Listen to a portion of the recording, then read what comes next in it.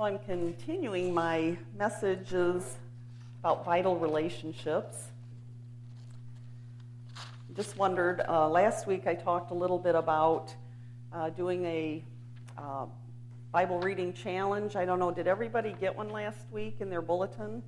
How are you doing on that? Doing okay? Doing okay. There are some extras out in the lobby if anybody needs to pick one up. We're doing this through the month of January. And I'm also putting them on Facebook. If you can't find your list and you're on Facebook, I'm glad you can look there. What's that? Oh, yes, you got to like the church or Baseline Church in order to get that in your feed. You can just go directly to the page, too, if you want to do that. So, anyways. And also there should be some message notes in your bulletin if you want to pull those out and follow along. I usually forget to say that, so. So my messages on vital relationships came out of a couple of different moments with a couple of my family members. And so kind of bear with me here.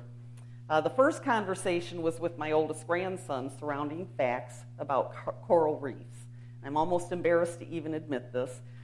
Did you know that corals are living animals?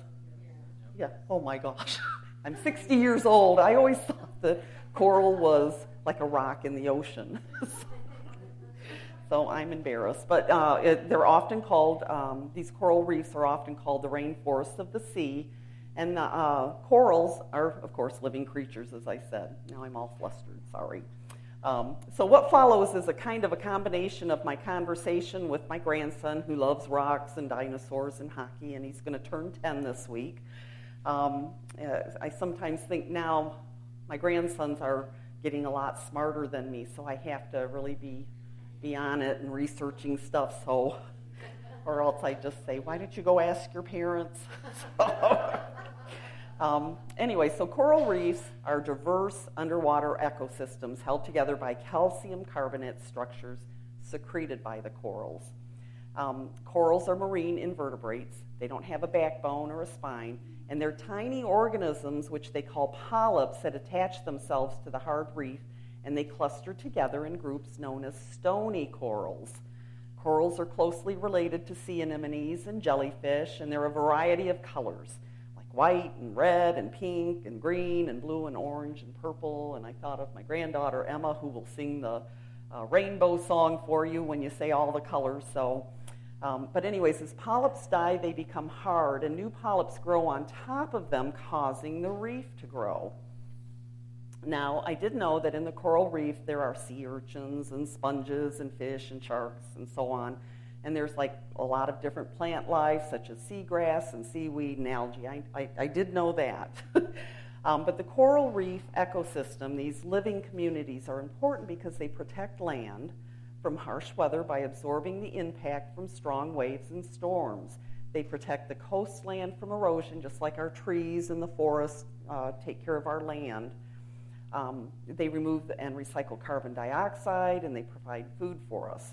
And we learned from the coral reefs about biomes, naturally occurring communities, and the interrelationship between organisms and their environments. So see, I'm getting here to the relationship. But coral reef communities, they grow very slowly, and they're fragile. They're sensitive to water temperature, and they're under threat from pollution and overuse of the reef resources. Now, I have a second conversation, which is even better, that reminded me of relationships. It was kind of an odd conversation that I had with Doug.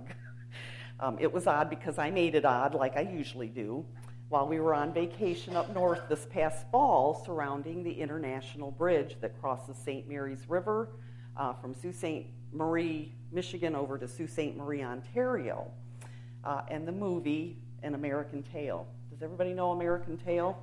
I mean, yes, thank you. Because if you grew up like in the mid-'80s, or if you had children in the mid-'80s or whatever, typically you know who Fievel Mouskowitz is. And his family and cats and streets paved with cheese. And that might be a whole nother message. But Doug said, look at all those cars waiting to get into America. And so I immediately started singing the song, There Are No Cats in America. And does anybody know that one? And the streets are made of cheese. Oh, there are no cats in America, so set your mind at ease. And I have been humming that all week, so I share this moment because, and for those of you who weren't here last week, I talked about my involvement in a situation that kind of left me doubting my abilities. I was intentionally at that time evaluating where I was in my relationship with God. And during the conversation, I thought about how God brings unlikely people together and how He is our wonderful counselor in all of our relationships. No two relationships are the same. We have relationships that are simple, based on honesty and respect, and there are some relationships that have so much drama and anguish that the people involved are emotionally broken and hurt. And like the coral reefs I mentioned earlier, our biomes, our communities where we live and work together, creating these relationships can also be fragile. If we're trying to make these relationships work on our own, it can be pretty messy. God is our wonderful counselor, and leaving Him out of our lives, leaving Him out of our relationships is very risky. In the Old Testament, Isaiah calls the Messiah Wonderful Counselor in chapter 9, verse 6. The word wonderful is not used like we use it today, have a wonderful day, or wasn't that a wonderful movie. In the passage, wonderful means incomprehensible. That's a big word. To separate, to distinguish, or to make great. So rather than being part of the ordinary course of events, our Messiah causes us to be full of wonder and admiration and full of amazement. The word counselor depicts a wise king. It denotes someone of honorable rank who is suited to advise important leaders with great wisdom and has qualifications to guide and direct mankind. In John 1, 4, and 5, it tells us the Word gave life to everything that was created, and His life brought light to everyone. The light shines in the darkness, and the darkness can never extinguish it. When we walk by ourselves, we're probably going to stumble. But this verse is saying that Jesus is the light, that our knowledge of a God, our spiritual truth, every absolute thing we know is in Jesus. The only safe place to be is near God, because not only does He know what's best for us, He will provide it if we continually seek Him. And that includes our relationships. Last week I talked about nurturing our relationship with God on a personal level, one-on-one. This week I'm going to talk about nurturing our personal relationships through God, our wonderful counselor. The way we view God, knowing who God is, will impact every relationship in our lives. Now, do you ever wonder to what extent God thinks about our relationships with others? Does that ever cross your mind? God is a relational God. He lives in perfect harmony in a perfect community within the Trinity, Father, Son, and Holy Spirit. He thinks a lot about our relationships, and if you think about it, God created social networking way before it was cool. Genesis tells us that God creates the earth and everything on it, or He created the earth and everything on it and around it, and He creates man to enjoy it, to work it, and to take care of it. That's a relationship between God, man, and nature. Then in Genesis 2:18, the Lord God said, "It's not good for man to be alone. I will make a helper suitable for him." And it's here we see God's concern for Adam and a relationship that will bring mutual support and companionship. Think about other relationships in the Bible. We see family relationships, good and bad. For example, take Jacob and his sons in Genesis 37. Jacob's youngest son, Joseph, was hated by his brothers for being the favorite. He had a dream about how the rest of the family was going to bow down to him, and that made his brothers hate him even more. One day, Jacob sent Joseph to check on his brothers. They took the opportunity to throw him in a cistern and then sold him into slavery, telling their father that Joseph had been killed by an animal. In 1 Samuel 18, we see a friendship between David and Jonathan, King Saul's son. Their relationship had qualities of genuine friendship. In verse 4, Jonathan gave David his military attire because he recognized that David would be king of Israel. Jonathan sacrificed his right to the throne to be obedient to God.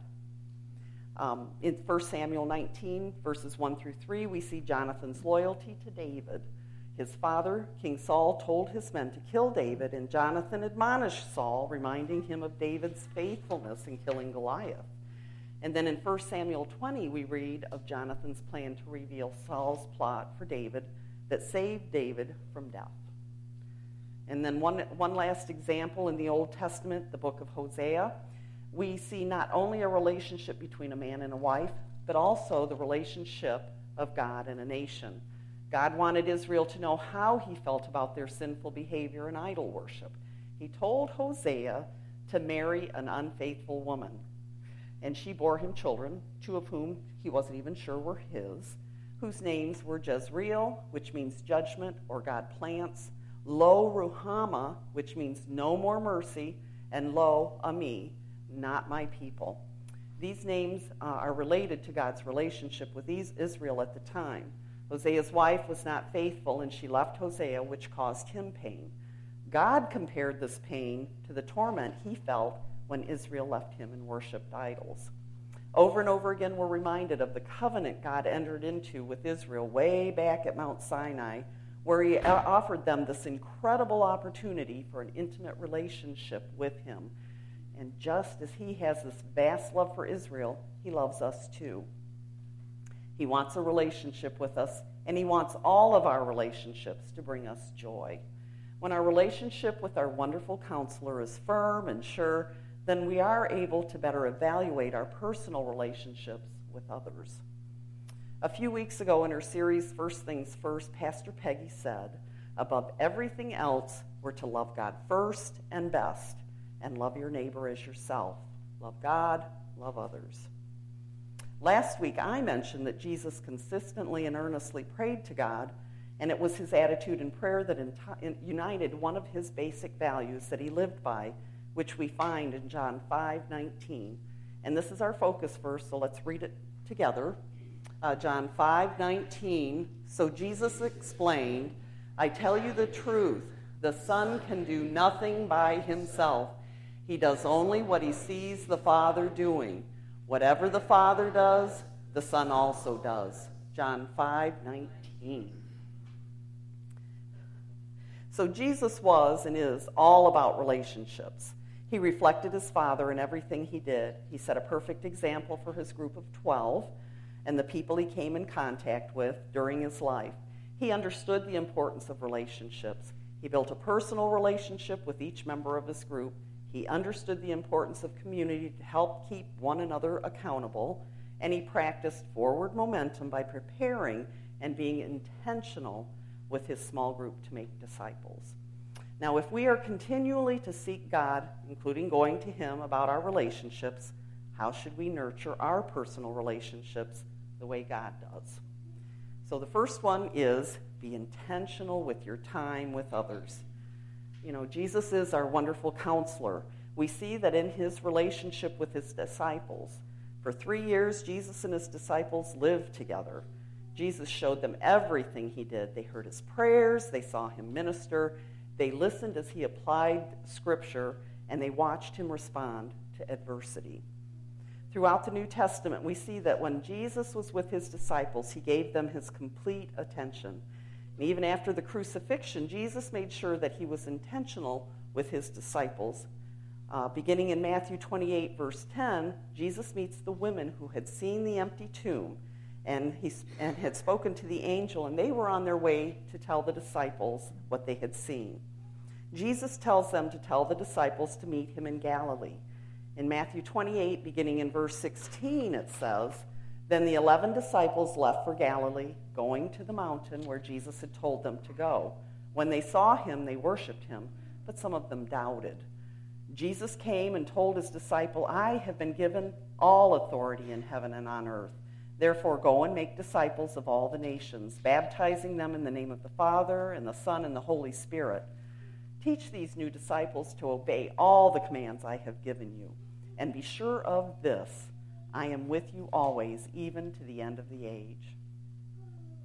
After spending 3 intense years with his disciples, as Jesus and his disciples stood on a mountain, as Jesus was about to ascend into heaven, he knew he had prepared them for that very time. Jesus told them to go make disciples of all nations and commanded them to do exactly what he had intentionally prepared them for over the last 3 years. The disciples would now become the teachers. We learn here that the time we spend with our friends and family should be purposeful, intentional, and uninterrupted. And if I could add, it should also be fun. I like to have fun. But anyway, so put your phones down. The dishes can wait. That unfinished book isn't going anywhere. And ask yourself, does my time with others reflect how God has called me to use that time? Now, the next way to nurture our relationship, as God does, is to practice encouragement. Encouragement is emphasized in the Bible, I believe, because encouraging someone allows us to speak truth into their life. Think about who needs encouragement and give them hope or confidence based on where you see faithfulness and fruit of the Spirit, as the author of Hebrews chapter 10, verses 23 through 25 calls us to do. Let us hold fast the confession of our hope without wavering, for he who promised is faithful. And let us consider how to stir up one another to love and good works, not neglecting to meet together, as is the habit of some, but encouraging one another, and all the more as you see the day drawing near. We find God's promise of hope and encouragement in John 10:10, where Jesus says, "The thief's purpose is to steal and kill and destroy. My purpose is to give them a rich and satisfying life." In John 13, verses 34 through 35, Jesus encourages his disciples, and aren't we all his disciples, with a new commandment. Remember, Jesus knew that his hour had come to leave the world and return to his Father, and he loved his disciples from the moment he met them until the very end and wanted them to know it. He acknowledges his coming death and prepares his disciples for it and for their future. He says, "Love each other. Just as I have loved you, you should love each other. Your love for one another will prove to the world that you are my disciples." And then he encourages them in John chapter 16, verse 33, saying, "I have told you all this so you may have peace in me. Here on earth you will have many trials and sorrows, but take heart because I have overcome the world." God's word calls us to encourage one another and remind each other of his truth. Encouragement brings us love and hope. It helps us through difficult times, and it nurtures patience and kindness. You know, I talked about last week about some of my struggles that I've had this past year. When I was struggling last year and doubting my abilities, my family, Pastor Peggy, Sue and Paul Wing, Abby, Linda Timmons, they prayed for me, they encouraged me, and they made a huge impact on my emotional well-being and healing. Sorry. So a third way to nurture our personal relationships is to communicate expectations and forgiveness, and I want you to circle that one. Communicate expectations and forgiveness. It's important to communicate these expectations and forgiveness in a relationship, and I have a great example. I've been retired almost, 4 years. Well, when I retired, I had this expectation that Doug and I were going to travel a lot. While I was working, I had been able to do much traveling because it was hard for us to get away for more than a week at a time, so typically we would stay at home. We'd stay home and do our vacations. The thing is, I never communicated this expectation of mine to Doug. Oops. So we travel, but not to the extent I envisioned all those years. When I was working and heard stories from friends about their extensive travel, I'd say to myself, when I retire, I said to myself, not to Doug, to myself. Recently, I read an article called "The Silent Marriage Killer That's More Deadly Than Sex and Money." It said that the reason marriages end in divorce is because of one thing: unmet expectations. Now, with that said, Doug and I are not getting a divorce over my traveling expectations. We communicate pretty well, and I know I missed the boat. excuse the traveling pun on that one. How would Doug know if I didn't tell him? I don't believe my husband should be able to read my mind, but you can see how this situation could have turned out very differently if Doug and I weren't trusting our wonderful counselor for our relationship. But don't talk to Joshua about our relationship. He and his brothers have maybe a different idea of what we look like.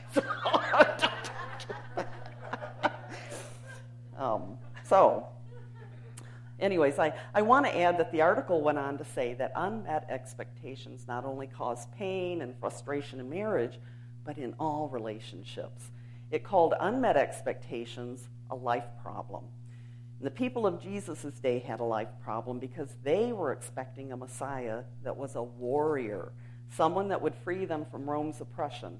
And the Romans' cruel use of power and brutal domination caused the people's expectation of a Messiah to be one that would establish God's kingdom physically on earth with Jerusalem at its center. In Matthew 25, verses 14 through 30, and Luke 19, 11 through 27, we read that Jesus wanted to prepare the people that he was not going to be king immediately, as many of them thought he would. He would have to go to the cross first, then back to heaven, before returning one day. But in his absence, and until his return, he leaves us with valuable treasures, the gift of his righteousness and the blessings that accompany it, which we can all receive by grace through faith. When Jesus did not fulfill the people's expectations, they were very angry and frustrated enough to support his cruel, brutal Roman death. And here's where forgiveness comes in. If Jesus forgave the people who yelled, "Crucify, crucify him," and then murdered him, I believe we can forgive our family and friends when we have unmet expectations or when they hold wrong expectations of us. Now, a fourth way to nurture our personal relationships is to be kind to yourself. You know, you ask, how does that have anything to do with nurturing our personal relationships? I mentioned earlier that for 3 years, Jesus showed his disciples everything he did, including watching him respond to adversity. Jesus knew exactly what to do when facing adversity. In Matthew 13, verses 57 through 58, we read that Jesus was rejected by his own hometown, people he had known and had grown up with, people he thought he knew. And then immediately after that, we read in Matthew 14, verses 1 through 12, how Jesus hears the news of the brutal death of John the Baptist, his friend and kinsman. In verse 13, it says, as soon as Jesus heard the news, he left in a boat to a remote area to be alone. The commentaries that I read say that Jesus went to a place of safety to avoid Herod, but not because he was afraid to die, but that his time had not yet come. I believe he was God, but he was also man and had all the emotions, all the feelings that a human would have. So I wonder, did he also have to grieve his rejection by his hometown, and was he grieving John's death, his kinsman? And if you remember, John was the babe that leapt in his mother Elizabeth's womb in response to the sound of Jesus' mother's voice. He was the prophet who came before Jesus to prepare the way. He was the man that at Jesus' request had baptized Jesus. So I think there was a very close relationship with him. Jesus knew the importance of fortifying his mind against trials and persecutions that were abundant during his ministry. He spent hours in quiet time with the Father in prayer, building up and renewing his mind so that he'd be able to respond to their needs. Jesus didn't discount his need for his Father's attention, so don't discount your own feelings. We can experience a time of refreshing by quieting our hearts in a devotional time of prayer and worship and Bible reading. And when we spend time alone with the Lord, we can experience his peace and joy, which renews us in spirit. And when we're in tune with our wonderful counselor, we're better equipped to be intentional, encouraging, and forgiving in our relationships. Now, I do have to maybe add a little disclaimer there. When Jesus got to land and he stepped out, he did see the people had followed him, and he had compassion on them, and so he continued his ministering and his healing. But I think his intention was to to go and have some quiet time with his father. So, as I close, I want to remind you that in the next few weeks, we'll start small groups. And one of the many things that I've enjoyed since Pastor Peggy began her pastorate here are the small groups and the relationships that they build. I would encourage you to participate. It's in these small groups that spiritual growth happens. There's a different level of intimacy than what we find in larger groups, and it's a little harder to share our struggles when we're in the bigger groups. Friendships deepen, and we're more comfortable in keeping one another accountable. In his article, 5 Ways to Have Transformational Small Groups, Rick Warren says, on the weekends, people come together and experience God's powerful presence. They hear teaching from the pulpit and serve others within the life of the church.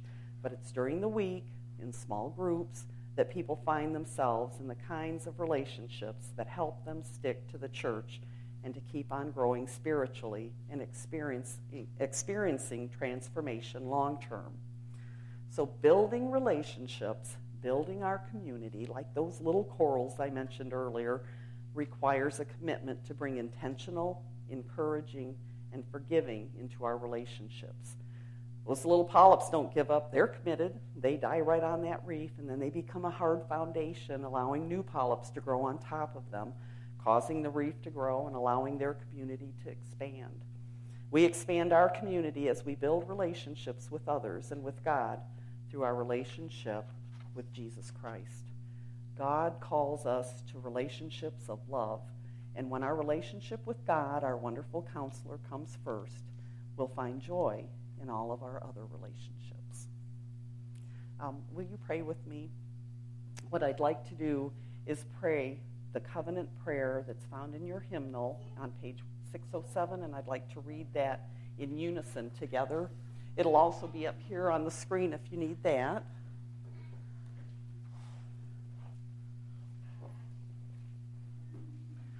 So, I am no longer my own, but thine. Put me to what thou wilt. Rank me with whom thou wilt. Put me to doing, put me to suffering. Let me be employed by thee, or laid aside for thee, exalted for thee, or brought low by thee. Let me be full, let me be empty, let me have all things, let me have nothing. I freely and heartily yield all things to thy pleasure and disposal. And now, O glorious and blessed God, Father, Son, and Holy Spirit, thou art mine, and I am thine. So be it, and the covenant which I have made on earth, let it be ratified in heaven. Amen. If the ushers would come forward, please.